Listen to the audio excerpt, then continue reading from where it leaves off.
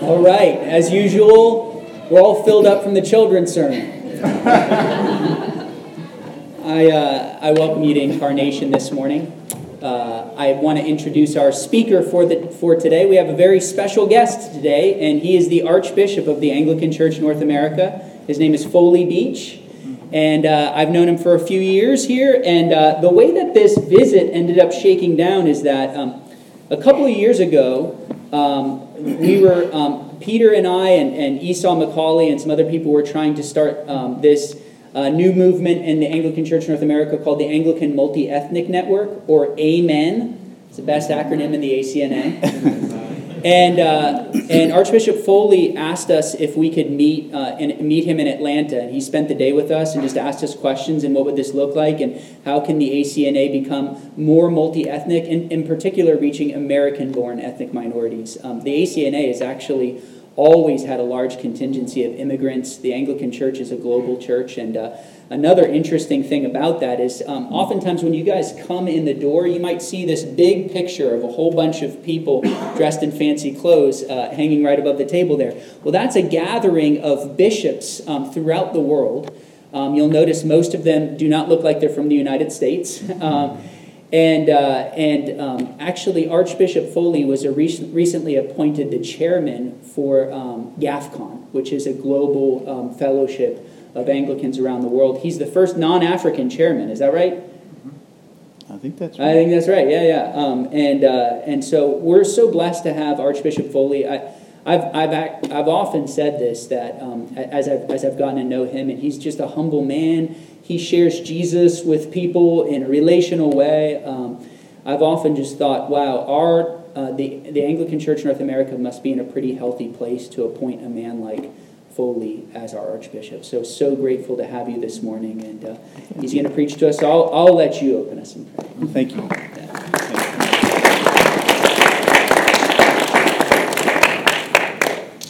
But we've already had the sermon. That was really good. Thank you for that. I'm not going to be in James, though. I'll be in Mark. Okay. Well, let's pray. Father, thanks for this time. Thank you for allowing us to gather together in your name this morning. Thank you for the privilege to do that.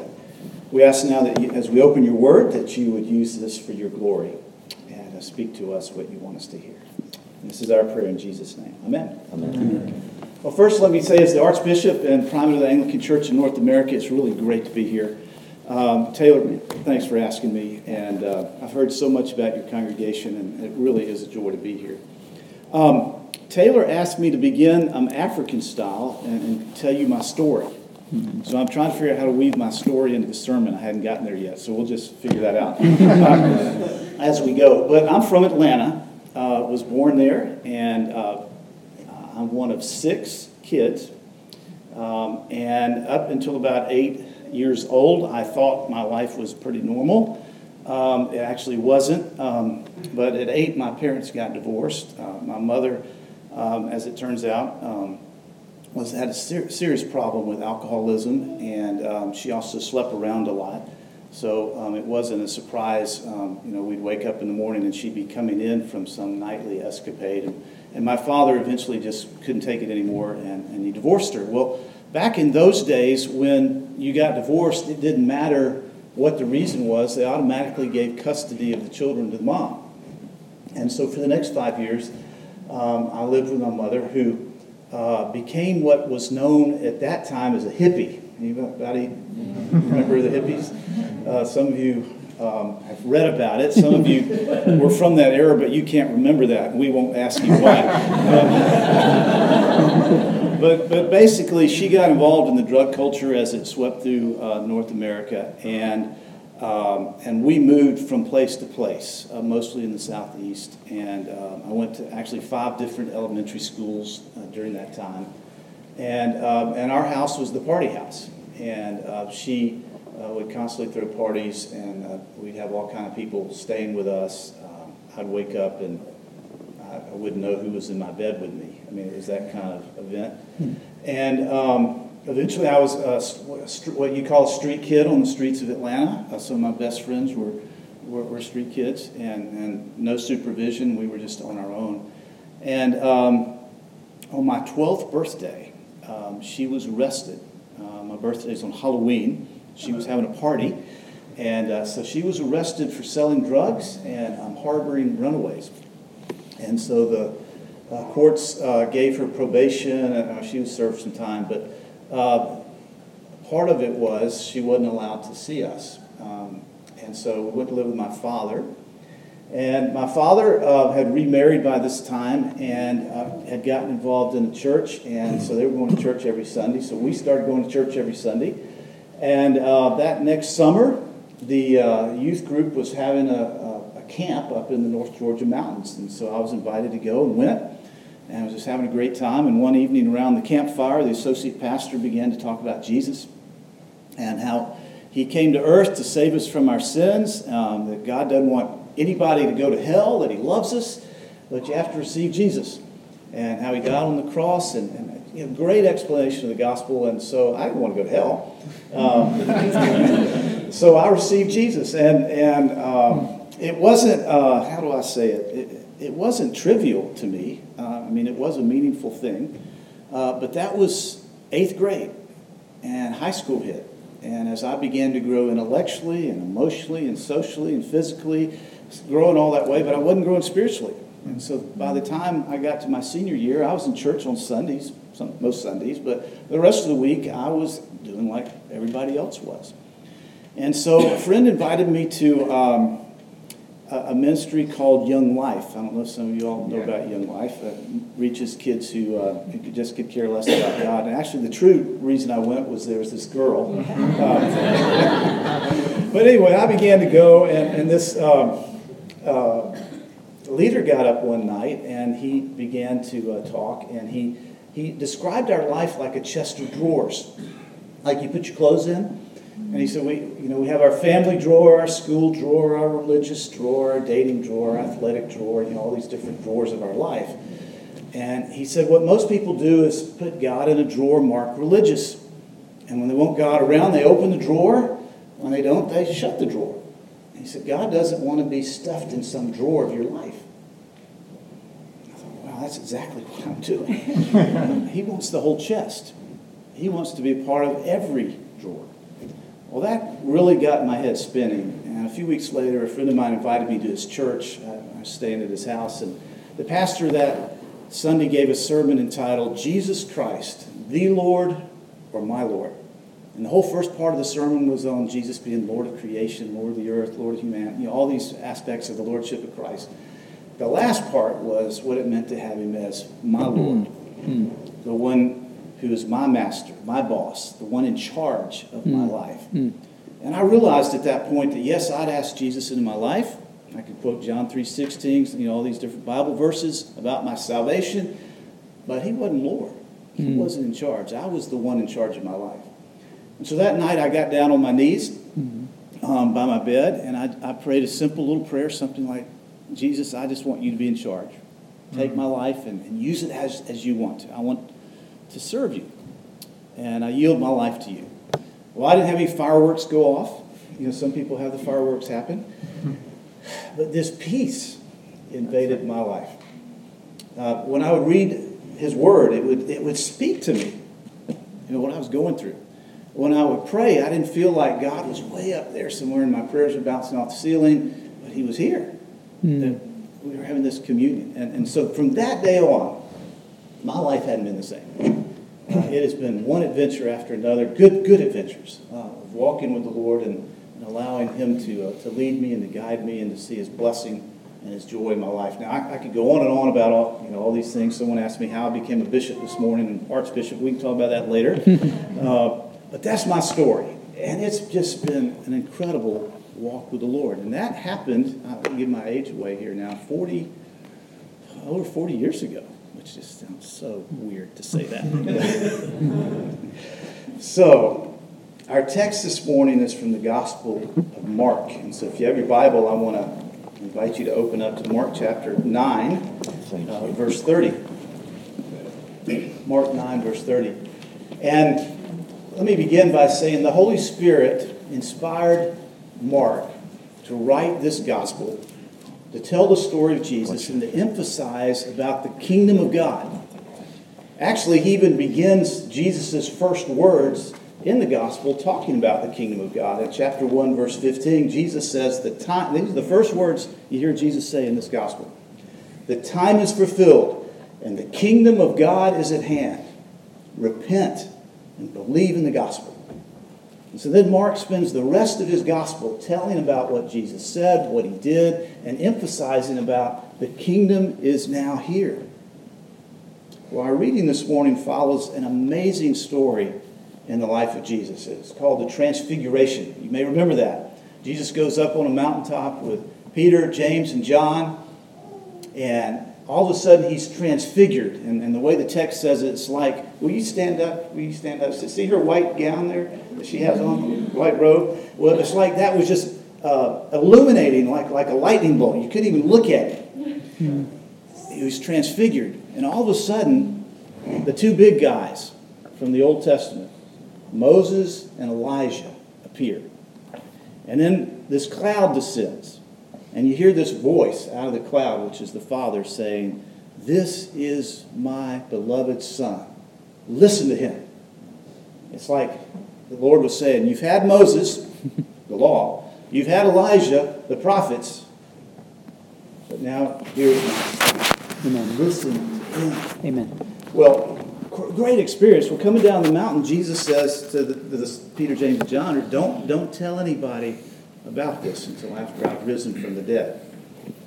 And he walks into the village, and there's this uproar. And as it turns out, there was this man who had his demon-possessed son who was making him act like he had epilepsy, thank you, and just making him do bizarre things. He brought him to the disciples. They couldn't heal him, and so they bring him to Jesus, and Jesus heals this guy. So that's the context of where our passage picks up. So we're going to pick up in verse 30. So they went from there and passed through Galilee. And he did not want anyone to know, for he was teaching his disciples, saying to them, "The Son of Man is going to be delivered into the hands of men, and they will kill him. And when he is killed, after 3 days he will rise." Verse 32. But they did not understand the saying, and were afraid to ask him. Now, I don't know if you try to put yourself in the disciples' mindset a minute, but they couldn't understand it. They couldn't grasp what Jesus was saying. I mean, if you really think about it, they didn't have movies. They didn't know the end of the story. When they thought about somebody dying, they died. In their little village, someone would die and they bury him, and that was it. The idea of someone rising from, it didn't compute. Jesus had already told them twice. Back in chapter 8, verse 31, he said this, "And began to teach them that the Son of Man must suffer many things and be rejected by the elders and the chief priests and the scribes and be killed, and after 3 days rise again." He's told them this, but they can't grasp it. And then coming down the mountain in chapter 9, verse 9, "Don't say anything until the Son of Man has risen from the dead." What do you mean dead? You're the Messiah. No one's going to kill you. You can't. We've seen you do all these miracles. You've healed people. You've delivered them. You've helped people walk. You've stopped the storms. You fed 5,000 and even 4,000 another time with just a little bit of food. What do you mean you're going to die? They just couldn't comprehend. You see, it's not what the disciples were expecting with the kingdom of God.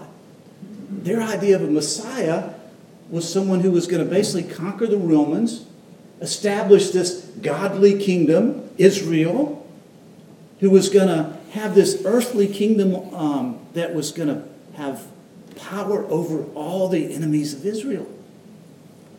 That's what they thought about Messiah. So the idea of die, what do you mean you're going to die? You're going to kill them. That's the thinking that they're coming from. But it's a different kind of kingdom.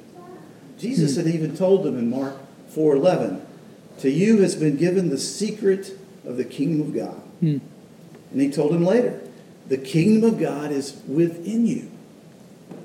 The kingdom of God. They just can't fathom. Now, when we speak of kingdom of God, we're talking about the reign of God, the rule of God. But they weren't hearing it. So when Jesus talks about that he's going to get killed, they're thinking, well, he's the Messiah. He's not going to get killed. So verse 32. Well, I can't find 32. There it is. But they did not understand the saying and were afraid to ask him. Well, he doesn't stop there. Look at verse 33. So then they were coming to Capernaum. So they're going through Galilee. They get to Capernaum. Now, Capernaum was really like Jesus' ministry headquarters. If you think of the Sea of Galilee as a clock, it'd be like 11 o'clock on the clock, on the lake. That's where it was, up here in the corner. And it was right next to this major road that was the trade route from Europe all the way to Africa. So it was a perfect location to have a ministry headquarters. And when he was in the house, he asked them, "What were you discussing on the way?" But they kept silent, for on the way they had argued with one another about who was the greatest. Hey, this new kingdom's coming. We're going to be the leadership team. We're going to be his divine cabinet. Peter, do you think I'll be his chief counselor? John, surely I'll have a more important place than Matthew. And I'll probably be gentle. It says they were arguing about this. Their picture of the kingdom of God was an earthly kingdom. Mm-hmm. Mm-hmm. And even though Jesus spoke of another kingdom, their paradigm was just locked in place in their minds. In the next chapter, we're told that James and John had the audacity to ask Jesus to allow them to sit one on his right and one on his left when he's sitting on his throne. I know, if I'd been there, I'd probably done the same thing, right? But it's what I want you to see is all they could grasp. I mean, so Jesus tried to help them understand. Verse 35. And he sat down and he called the 12 and he said to them, "If anyone would be first, he must be last of all and servant of all. If anyone would be first, he must be last of all, servant of all." Last of all? Be servant? Jesus is trying to attempt to teach them some of the principles of the kingdom of God. It's not the same as earthly kingdoms. He gets even more specific in the next chapter when he answers about James and John sitting on his right and left hand. He says this in chapter 10, verse 42. And Jesus called to him and said to them, "You know that those who are considered rulers of the Gentiles lord it over them. For their great ones exercise authority over them, but it shall not be so among you. But whoever would be great among you must be your servant, and whoever would be first among you must be slave of all. For even the Son of Man came not to be served, but to serve, and to give his life as a ransom to many." This is totally foreign in their understanding of what it means to be a leader, to be one in charge, to serve, and as Jesus said, to lay down his life as a ransom for all. But that is what he's trying to get across to them. Now, let's don't get the kingdom of God confused with the organizational church. It would be nice, yes, if the organizational church reflected this principle of the kingdom of God. Servanthood, being last, dying to self. But the church is made up of people. Actually, the church is people. And people are not perfect. And too often our humanity gets in the way of kingdom business. And that's why we have so many problems we in the church. It becomes about us and not about the kingdom of God. Lord, if you'll do this or that, then I'll join the church.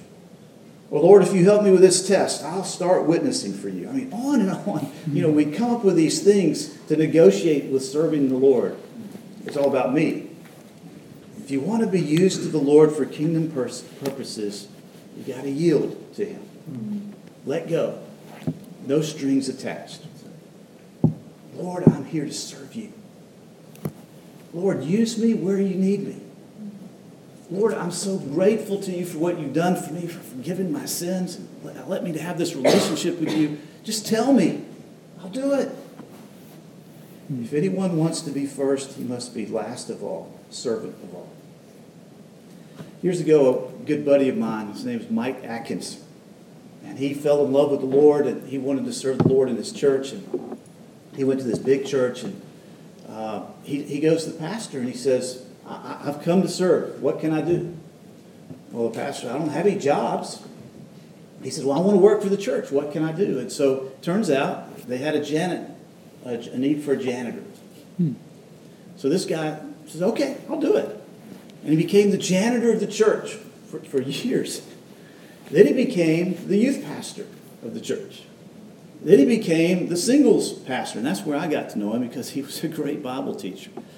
Now he is the pastor of a huge church in Jackson Hole and leading people to Christ in just tremendous ways. But he was willing to do whatever the Lord wanted him to do. Amen. Lord, I'll serve you in whatever way. Well, then Jesus illustrates what he's trying to get them to understand. Verse 36. Chapter 9, verse 36. And he sat down and called the 12, and he said to them, if anyone would be first, he must be last of all and servant of all. And he took a child and put him in the midst of them. Taking him in his arms, he said to them, whoever receives one such child in my name receives me, and whoever receives me receives not me, but him who sent me. So who usually takes care of the children in that culture? The women, or the older children, or the household servants. They actually had slaves in that culture. Would a man take care of a child? No way. It was below him. It was women's work. I don't mean to be sexist, but that was the attitude in that culture. I'm not going to receive a child. I'm not going to take care of children. It's interesting, the Greek word for receive here means to welcome or to have as a guest. In the context, it means hospitality, to serve them. If you think about Middle Eastern culture, especially Hebrew culture, what? I mean, when someone comes into your house, you serve them. Luke takes it a step further and quotes Jesus. He adds the phrase that Jesus said, you must become as a child and receive the child. The disciples must have been appalled by what Jesus was saying. He was turning their world of understanding upside down and inside out. But this is how life is in the kingdom of God. It's not a kingdom of this world. It's the kingdom of God. And Jesus invites all people into this kingdom.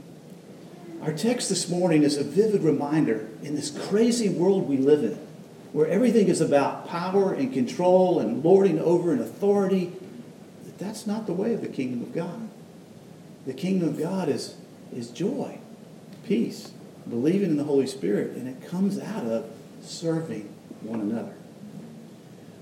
So Jesus invites everyone, including you, to come under his reign, under his kingdom, under his lordship.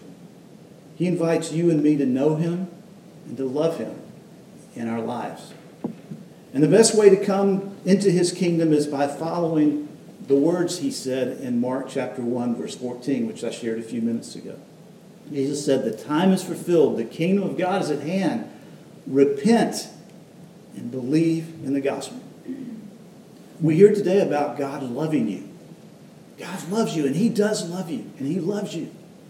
But we don't hear much about this repentance piece. Repent means simply to change your mind. I'm going this direction, and I'm doing things my way, and I'm living life the way I want to, and I'm doing my own thing. To repent, I turn. Lord, okay, I'll do what you want me to do. Lord, I'm serving you. Lord, I'm following you. Lord, I'm going to have your will in my life. Lord, I'm going to do what you say. Repent. And he says, and believe in the gospel. What he's told us is true. That God does love you. That he did come to die on the cross for our sins. That he will enter your life if you'll invite him in. That he will forgive you. That he will love you. That he'll care for you. That he'll provide for your needs. In John 1, verse 12, the Apostle John said of Jesus, to as many who received him, who believed in his name, he gave the right to become the children of God. Those who received him, who believe in his name, he gives the right to become the children of God. Jesus said it this way in Revelation 3:20. Behold, I stand at the door and knock. It's like the door of our heart. Behold, I stand at the door and knock. If anyone hears my voice and opens the door, I will come in with him, into him, and fellowship with him, and he with me.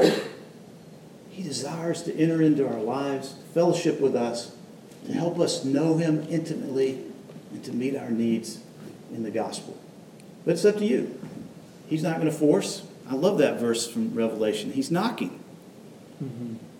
He doesn't bust the door down. Mm-hmm. He just knocks. And to those who open up, he comes in. So if you're here this morning and you've never opened the door, I want to invite you to do that. It's just a simple prayer. Lord, I yield myself to you. Come in. Fill my life with your presence. Lord, I need your forgiveness. So let's just have a quiet moment of prayer. And if you need to pray, however you need to pray, I want to invite you to do that quietly before the Lord this morning. And Lord, for anyone who's opened themselves up to you this morning, I pray that right now, in the power of your Holy Spirit, you would meet them in their need. Fill their lives with your presence. May they know you in a powerful way. And Lord, help us all to serve you as children, not as lords, not as powerful people, but as children of yours, seeking to do your will in our lives. And this is our prayer in the name of Jesus and for his glory. Amen. Amen.